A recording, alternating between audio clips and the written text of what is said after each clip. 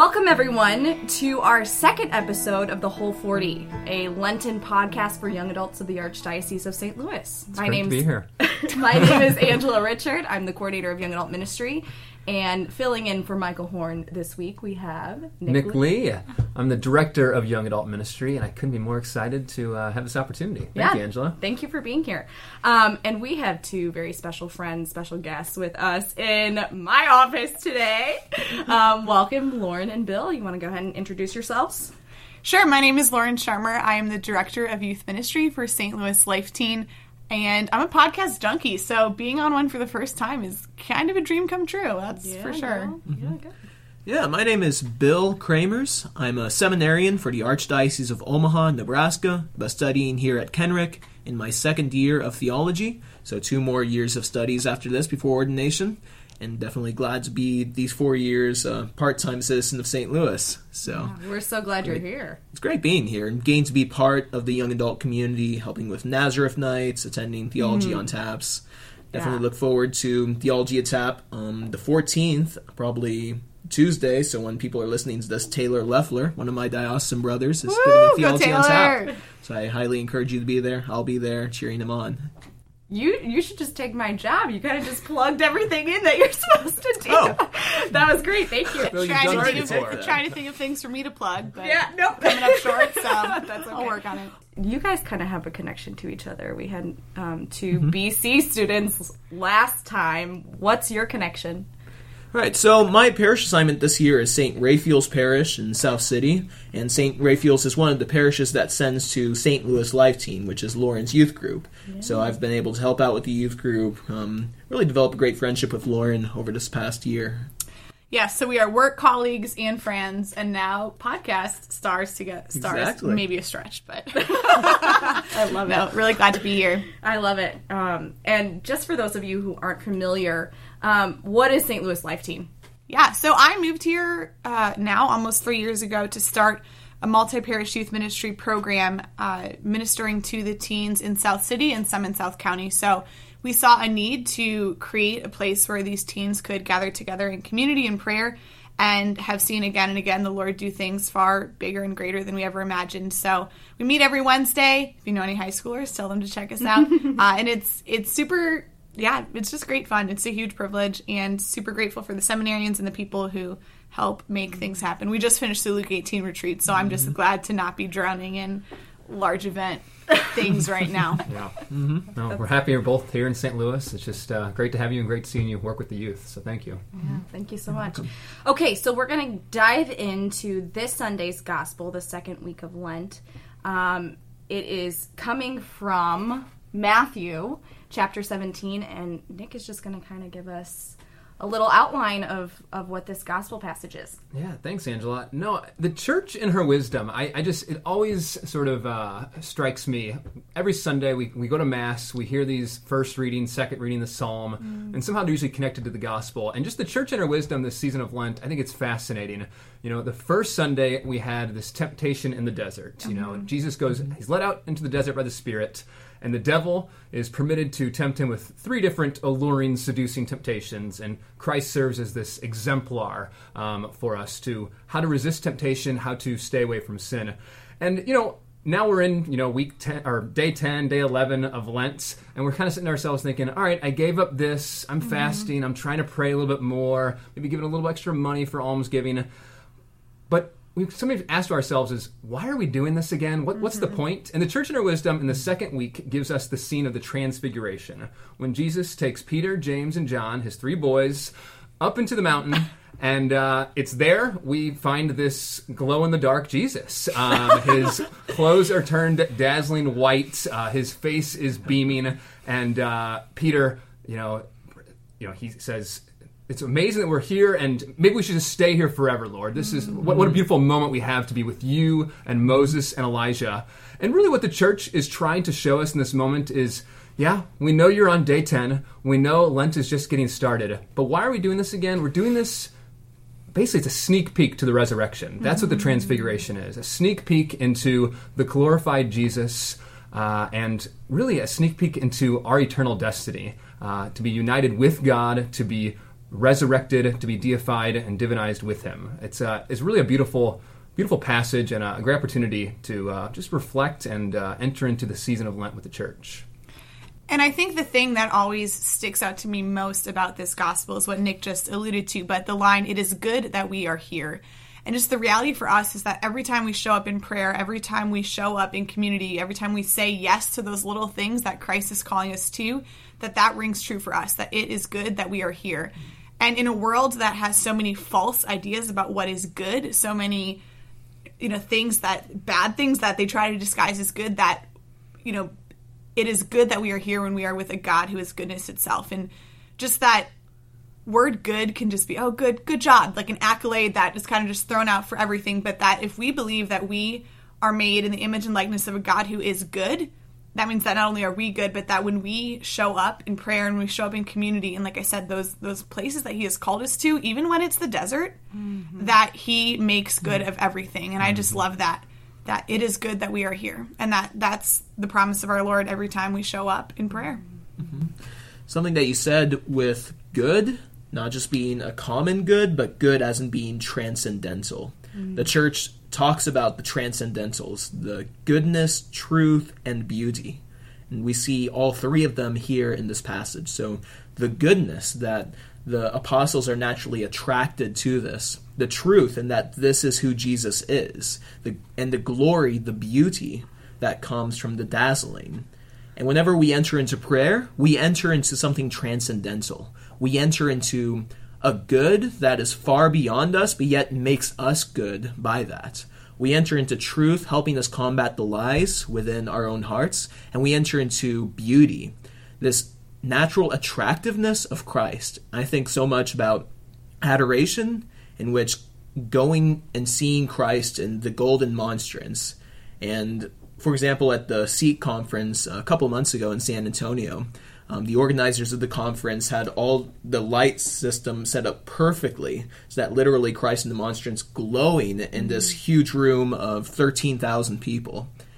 And even in the smaller situations, for example, in some of the youth groups I've worked with, times in which I've aided with adoration, and sometimes I might be sitting off to the side more, but looking at Christ, but also then looking at the students who maybe are experiencing adoration for the first time, and you can see the glory in their faces. You can see the radiance of light coming from them. And just to recognize that in the same way, I'm called to enter into prayer. And whether or not I feel that glory or truth or goodness, it is still there and drawing me out of myself toward Christ himself. And I think a thing that I just thought of after Bill said that was, there's this great quote by Augustine, and I hope I don't butcher it, but where he says, "In my deepest wounds, I saw your glory and it dazzled me." And I think for so many of us, the struggle in prayer can be, well, I'm too wounded. I have too much crap going on. There's all these hard things happening.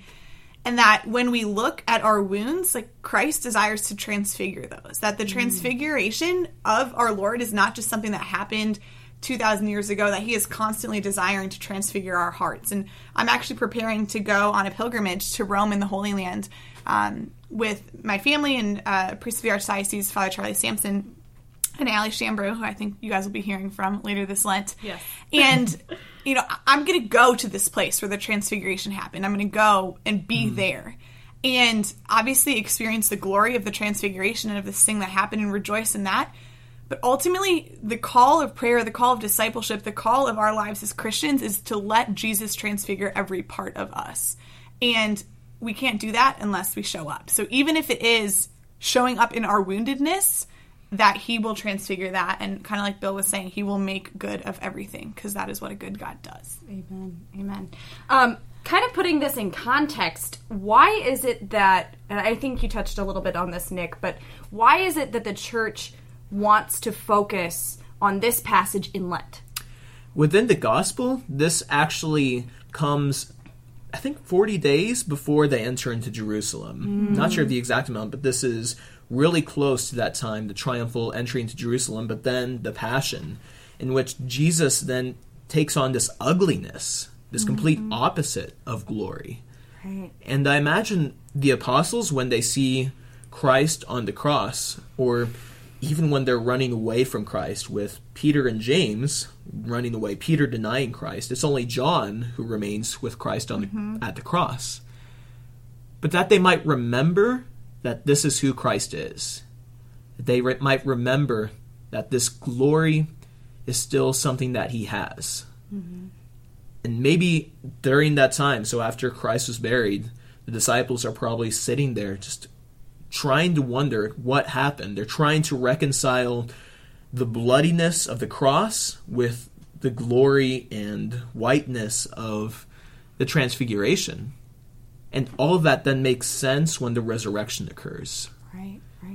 When the resurrection of Christ into this new life, when he appears to them, they can then reconcile that both the glory and the ugliness both have meaning, that Christ takes the ugliness, places himself into that, and creates something eternally new, and invites the disciples into that shared experience of our own eternal life with him, of our own communion with him. So it's a reminder to us as we journey on toward the Passion that this is how Christ is. And in our own lives, some moments are really glorious, some moments are really ugly, but in everything Christ is present.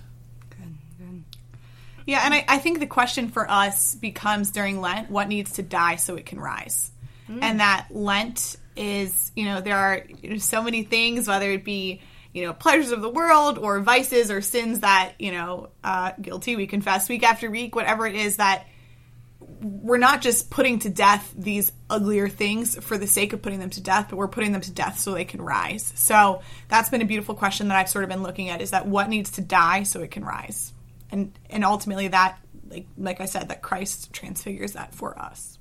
Great. Yeah, one of my favorite parts about this gospel passage is the ending. It says, as they were coming down from the mountain, Jesus commanded them, he charged them, he said, do not tell the vision to anyone until the Son of Man has been raised from the dead. And I always just think about this season of Lent. We're not allowed to say the A word at Sunday Masses. And, I'll just say it now, Alleluia, in case you're wondering out there. But we don't sing the Alleluia at our Sunday Masses during Lent. And it's an interesting thing. In some ways, it's sort of like, keep that secret. Don't tell anyone what you've seen or what you've heard. But at Easter Sunday, at the resurrection, we shout it from the rooftops. Alleluia, alleluia. And so I just think it's, again, this sort of liturgical moment we have as a church to sort of, not that we're not called to proclaim the resurrection of Jesus, but we're called to enter into this desert. We're called to enter into the death of Christ during these 40 days so that we get 50 days of the Easter season to proclaim and to scream from the top of our lungs, Alleluia, he is risen. What a great gift. What a great gift. So as we kind of close this podcast, I have been asking our guests some parting words of wisdom. What are some things you would like to share and encourage our young adults as we continue through this season, whether if it's coming from a personal place of your own journey this season or something from your past that you would really like to encourage? Just love to hear what you have to share. Yeah, I guess the kind of two things that come to mind immediately. One, and this is something that's been replaying again and again, is don't be stingy with God. That we're so afraid of, if we give God too much, that he's not going to return to us 1,000-fold. And so just that notion, don't be stingy with God. Sure, during Lent and, be faithful to the sacrifices you've made or the prayers you've said that you will pray, but that, God who gives us everything, who gives us life, that he is deserving of all praise and adoration that we can give him, but that, we often think, I don't have time to pray, or I don't have time to do this or this, and just, if we're not stingy with, and that word has just been ringing super true to me, in my own life, the, cutting corners in prayer, or not wanting to show up to things I need to show up to, whatever it is, so don't be stingy with God. And I think the last thing I would say is, nothing in the Christian life is about trying harder. God doesn't want you to try harder to love him or to pray or any of those things. That it's not about what we can do, but it has everything to do with who we are. And the world that we are called to go and to share the good news with will not be convinced by what we do, but convicted by who we are. And so I think the same is true in prayer, that it's not about doing more for God to love you, that his love is unmerited and gratuitous and there for us always. But it's not about trying harder, but about receiving more. So I would just encourage us to try to receive well what the Lord is giving us, because it is good that we are here. Fantastic. Be open to those things. Yeah, absolutely. Definitely. Yeah, and from my perspective, thinking about friendship, where it's in this gospel passage, Peter, James, and John together going with Christ, where they were the three who were closest with Christ in his earthly ministry. And my question is, do we have those 2 or 3 friends that we can share our Christian life with, that we can journey together with in the glorious times and in the ugly times?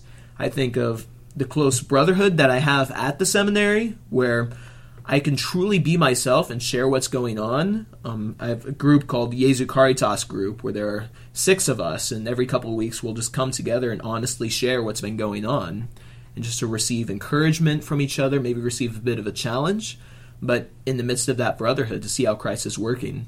And even just within the young adults, I mean, all 3 of you, Lauren, Angela, and Nick, have been great friends to me, and I look forward to delving deeper into these friendships, but also getting to know many others here in the young adult community. So if you're listening to this and you feel like, I don't know if I have those 2 or 3 friends, so maybe with all the events that the young adult community puts on, with the Theology on Tap, with the Emmaus groups, being involved in a small group of Lauren and I are high-fiving over here. Yeah. This is great. We love our Emmaus group. Yeah, where you can come together in that community, and it's open to all people, and even the fun events that young adults have. And we'll have Nazareth Night Seminary April 7th as well. I welcome all of you to that. Yeah, so there's plenty of opportunities. We're not supposed to do it alone. Too hard to do alone. And it's Christ bringing us together, which is the joy of it, which is ultimately what heaven is. That's so beautiful. Guys, you have been wonderful. Thank you so much for all that you've shared with us. I just want to say, in response to everything that they've shared, I've just been so personally blessed by the community of the St. Louis Young Adult group throughout the Archdiocese. These specific friends, the people that we're bringing on these podcasts, my coworkers, it's just been incredible. So just to echo what Bill has said, find that community, find that family of faith to push you and to pray with you and pray for you. So as we close, just know of our prayers for you. Yeah, absolutely. I'll especially bring the St. Louis Young Adult community with us when we're over in Rome and in the Holy Land. So count on that. Keep us in your prayers. Yeah, for sure. Thank you. Okay, so we will be closing out this episode. Thank you so much for joining us. Tune back in next week when we have more young adults from our community. Know of our prayers for you. God bless. When I was a child, I didn't hear a single